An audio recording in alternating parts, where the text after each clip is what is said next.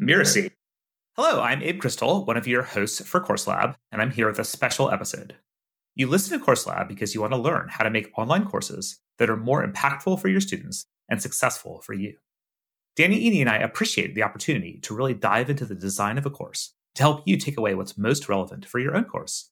So that's why we thought you might be interested in a brand new show that just joined the Miracy FM podcast network.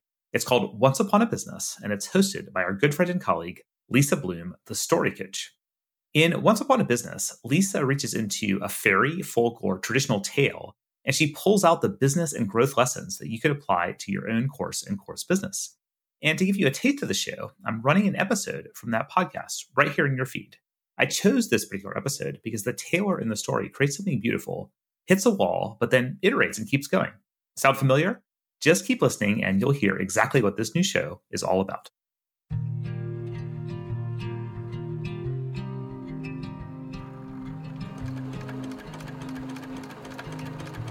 There once was a tailor who spent his life making beautiful clothes for other people to wear. He made clothes out of soft velvet, shiny satin, and he used beautiful threads of silver and gold to make pretty dresses and splendid shirts, and ever so many other things. One day, when he was cleaning up his shop, he found a box of beautiful cloth scraps left over from the fine clothes he had made over the years.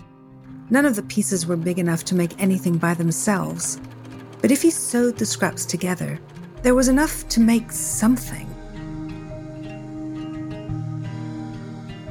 Hi, I'm Lisa Bloom, the story coach, and you're listening to Once Upon a Business. Each episode, we're going to explore a story, a fairy tale, folk tale, or traditional story, so that we can discover the amazing lessons relevant for business and for entrepreneurs.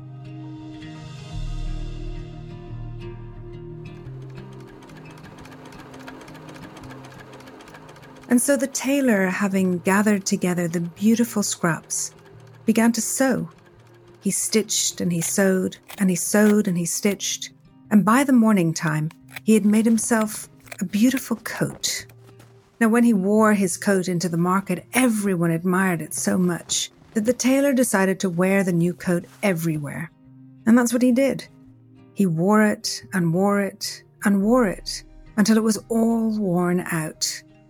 Or was it? He looked closely at his coat and wondered if there was enough good cloth left in it to make something. That evening he stitched and he sewed and he stitched, and by the next morning he had made a very fine jacket. When he wore his new jacket, everyone admired it so much that the tailor decided to wear it everywhere. And that's what he did. He wore it and wore it and wore it until it was all worn out. Or was it? He looked carefully at the jacket and wondered if there was enough good cloth in it to make something. That evening, he stitched and sewed and he sewed and he stitched, and the next morning he had finished making a very fancy vest. Everyone admired it so much that the tailor decided to wear the fancy vest everywhere. And that's what he did. He wore it and wore it and wore it until it was all worn out. Or was it? He looked carefully at the vest and wondered if there was enough good cloth in it to make something. He stayed up all night, and he stitched and he sewed and he sewed and he stitched, and by the morning time, he had made a beautiful hat. The hat was so fine and sparkling that the tailor decided to wear his new hat everywhere. And that's what he did. He wore it and wore it and wore it until it was all worn out. Or was it? When he looked at the hat, there was not much material left in it, but he wondered. That night, he stitched and he sewed and he sewed and he stitched, and he made himself a beautiful button. In fact, it was so beautiful that he wore it everywhere. He wore it and wore it and wore it until it was all worn out. Or was it? The tailor took the ragged button in his hands and held it up to the sunlight where the sparkling thread shone brightly. Just then, a wind came up, and before he could close his hands, the threads from the button floated up and away. He was so sad. Was there nothing left? But then he realized there was something very precious left from his beautiful coat. It was this wonderful story.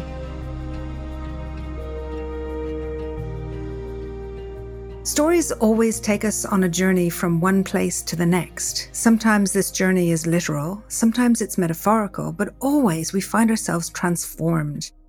This story, The Tailor's Coat, originating from Europe, takes us through a literal transformation of the pieces of cloth, and yet somehow teaches a powerful lesson. In this episode, as always, we'll explore the layers of meaning in story, so we can discover more of the hidden wisdom in these tales. And, I hope, leave you to consider what this story may mean to you.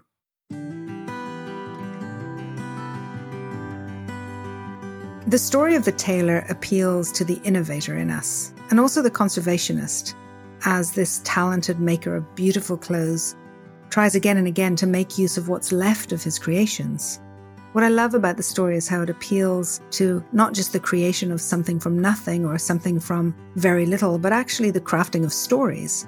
How we can take the most mundane and repetitive actions in our day and turn these into fascinating stories. In this case, it's the repetition and the innovation that makes for an interesting story, leaving us wondering each time, what will he make now?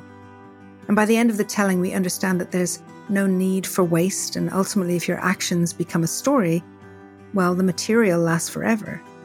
And likewise, as an entrepreneur or in business, our actions can become stories, and the story has lasting impact.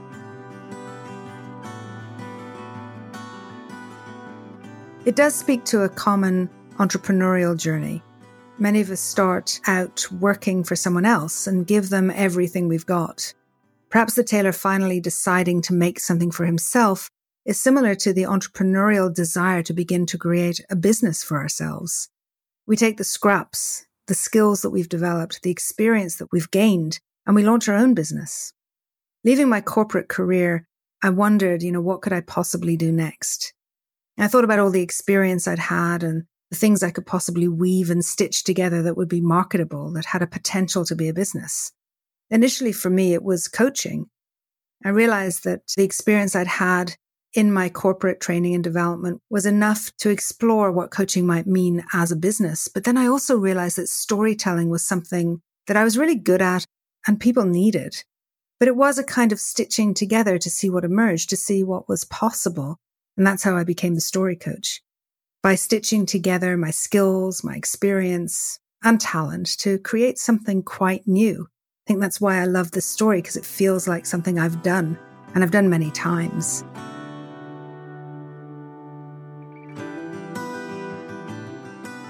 I love how the tailor is so proud of his creation. He decides to wear it all the time and ultimately wears it out. It's like how we create something as an entrepreneur. We tend to work on it, and sometimes beyond the time when it's still useful. And then we realize we need to reinvent ourselves to make something new.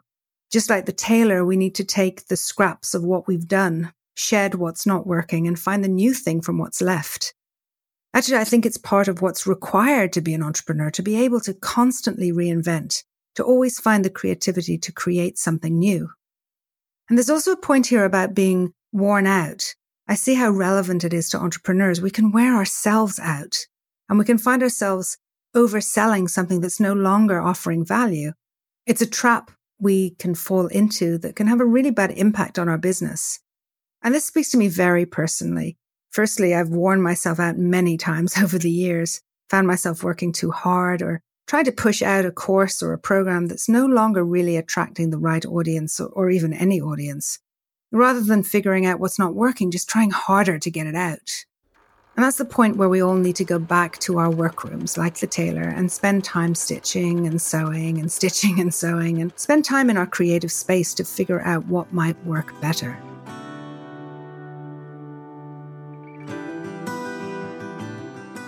So one of the lessons, I think, from the story, The Tailor's Coat, is really never to assume something is over before it's over. Never to assume that something is finished, that there's always pieces that can be pulled together and we can make something out of almost nothing. I think it's an incredibly important skill for an entrepreneur, for anybody running a business, to be able to know that creating something out of nothing is always possible. And it's often the way forward because it's out of the scraps of what's been done before. It's out of almost the missing pieces that are not quite there that we can actually bring our creativity and bring our determination and bring our vision to create something really wonderful, really brand new and really beautiful. And then we can walk around the town with it. We can be proud, we can step out and we can wear it until it's almost worn out, but not quite. So I worked with a woman some years ago who had left a career of 25, 30 years where she'd gone into an organization really as an assistant and had ended up on the senior management team. She'd done extremely well. But at some stage she wanted to leave the organization and wanted to become a coach. And she did some coach training. She actually started her business, but she was really struggling to feel completely credible in the role. She felt like she was new. And so every time she would look for clients or clients would come to her, she felt almost apologetic that she was brand new in this and maybe couldn't quite offer what others could offer because she was so new. And we started working together, and I wanted to explore this because here was a woman who, for her entire career within her organization, had been the person people came to for advice, for coaching, for mentorship. She was certainly not new in this role, and yet somehow she had taken on this persona, this perspective, that she couldn't really step into this new career because she was new. I'm reminded of her because I think what we began to do was really to stitch together, to sew together all the pieces of experience and credibility that came from her corporate career that she could pull into this new role, to this new business. And once she managed to connect all the dots and to really pull together all those pieces and create the fabric of who she actually was in this role, then suddenly her confidence came back and she could really step into it in a completely different way. And the amazing thing was, it was so fast after that, because I remember after a couple of meetings and she really began to embrace this idea that there was this fabric of credibility, this fabric of who she had been her entire career that was simply being offered in a different way. Within a couple of weeks of this happening, she actually closed so much business that she had to start a waiting list for clients. And, this was in May, and the waiting list really was for the following year. So she'd pretty much booked herself out for the entire year. It was a phenomenal impact.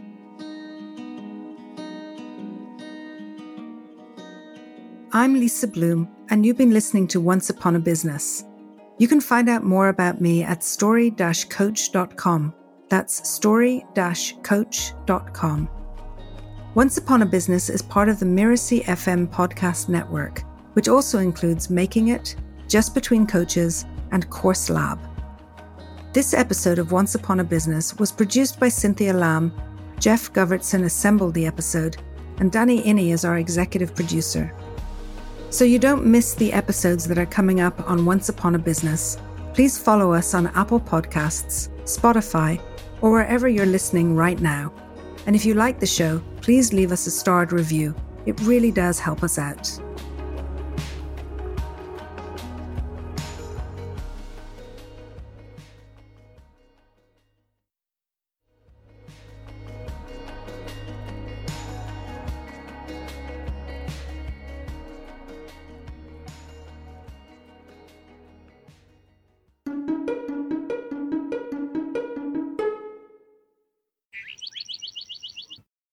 All right, are you ready?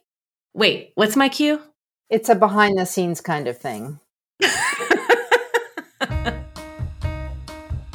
Hello, and welcome to Just Between Coaches, the podcast that tackles difficult coaching conversations head on. I'm Melinda Cohen, and your host for this show. I also know that I'm listening when, again, my mind is relaxed. So I can almost sense that I'm listening on multiple levels. That's a great framing. That's a really great way to think about it. I think so, actually, now that I'm thinking about it, because I think that something that is very dangerous is for people to think that being a great coach comes from having the credentials. One has nothing to do with the other. So again, part of it is just, either through questions or asking what they've tried, or sometimes it's, the forest for the trees thing. My favorite part of having the hard conversation is... Ooh, wait a minute. Okay, so while I love what's on the other side, I think navigating through that conversation is my favorite part. Yeah, because we're not there necessarily as coaches to provide solutions. We're there to guide our people towards solutions. And I don't know if it's, societal pressure or peer pressure, but we don't want to look like we don't know what we're doing. I want to help and support coaches so that they can evolve into their greatness. My desire for the show is if I could scoop up all of the coaches and bring them into my living room and bring up the topics that leave crinkles in our forehead so that we can fully understand what it means to show up in our greatness, fully confident, so that we can build better businesses, so that we can be better coaches, so that we can make a lasting impact on this world collectively. And we want to rise to that level. That being said, you do want to set yourself up and your clients up for success by making sure that there is clarity around their expectations and your expectations as to how you can help them. People have to know a little bit about what you offer. Otherwise, how do they know that they need what you can help them with in terms of that transformation? And I love having the conversations and navigating the topics that keep us at the forefront in a time with what I call the results revolution. Yeah, well, first of all, I just want to start by saying that this is a really good problem to have, right? So if you have someone who's resisting your price, it means they're really interested in working with you. The thing is, sometimes it becomes negative. It becomes toxic. I've been in the coaching industry for almost 20 years now. And over these years, I have seen everything behind the scenes in our industry, everything that works, everything that doesn't work. I've seen the evolution of our industry and of what it means to be a coach. I just want to say to all the coaches out there, matching who you are to the kind of coach that you want to be is just a practice. Do you want to add some parting words? No, I think you did great. This was a lot of fun. Thank you so much for having me.